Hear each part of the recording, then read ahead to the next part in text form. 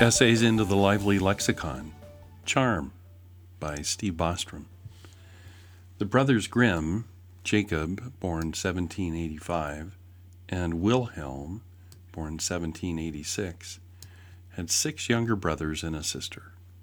What kind of storytelling took place in their childhood household? Charmed, the Brothers Grimm collected fairy tales and passed them on to us. The brothers were captivated not only by stories, but also by words. Toward the end of their lives, they focused on writing the first German language dictionary. Having completed the letter D, Wilhelm died in 1859. His older brother Jacob lived another 4 years, completing the letters A, B, C, and E. Jacob was working on Frucht, when he collapsed at his desk, like a cowboy dying with his boots on.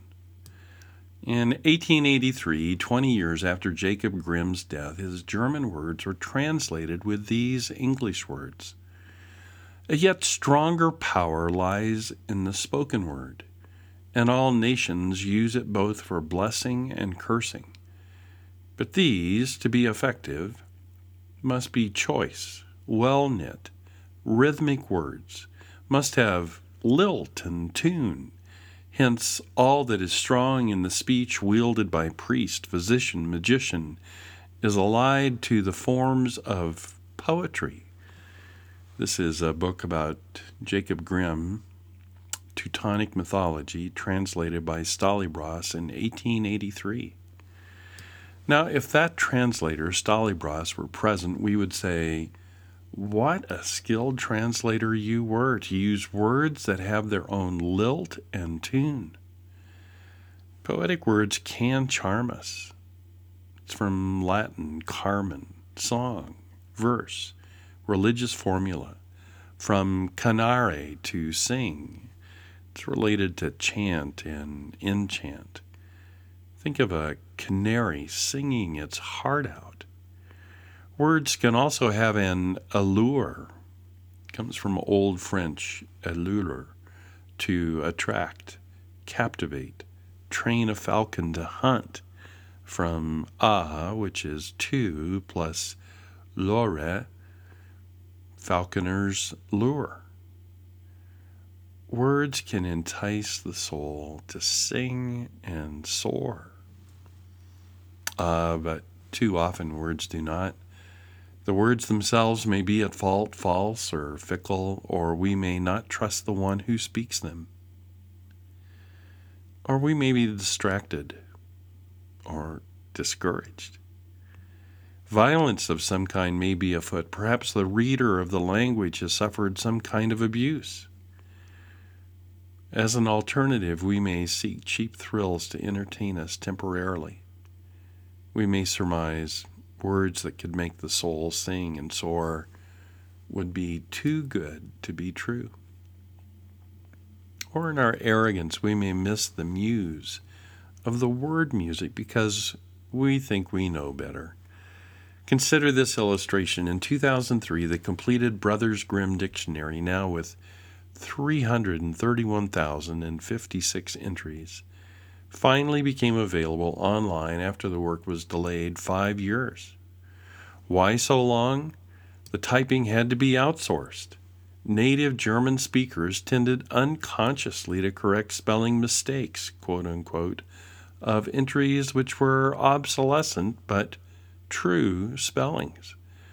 As a result, 2 groups of typists in Nanking, China, were hired to key in the entries. Those of us who say we follow Christ can also miss his words or music, making correction based on our own presumed familiarity, not on the original score. Still, there are words that give our souls lilt and tune. The Bible tells us that God sings with words. His Spirit soars with words. Created in his image, we resonate. Recognizing that Jesus is the choicest possible capital W word made flesh, we have new ears to hear and new hearts to respond. In Christ, the deepest parts of who we are have been charmed and allured. There is more than demand and failure, drudgery or speed, despair or superficiality. Retuned, we echo God from our core. And as great as creation and redemption are, there is still more. This profound attraction, words helping our souls sing and soar, is a very present phenomenon.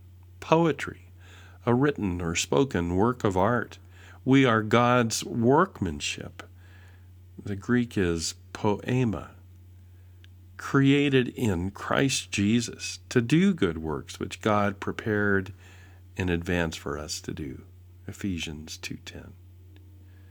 So regular folks like us are more than we appear. We are poetry in motion, works of art in progress. As we read the Brothers Grimm stories like Cinderella, Rumpelstiltskin, Sleeping Beauty, Hansel and Gretel, and Snow White, we implicitly realize that we are unfinished stories too, being narrated by God. What verbs, what metaphors have been, will be written into your story poem this day? Creature created in Christ. In you, there is charm, allure, and poetry, revealed or soon to be revealed. Sucking out some of the marrow-nourishment from the bone words with you, I am Steve Bostrom.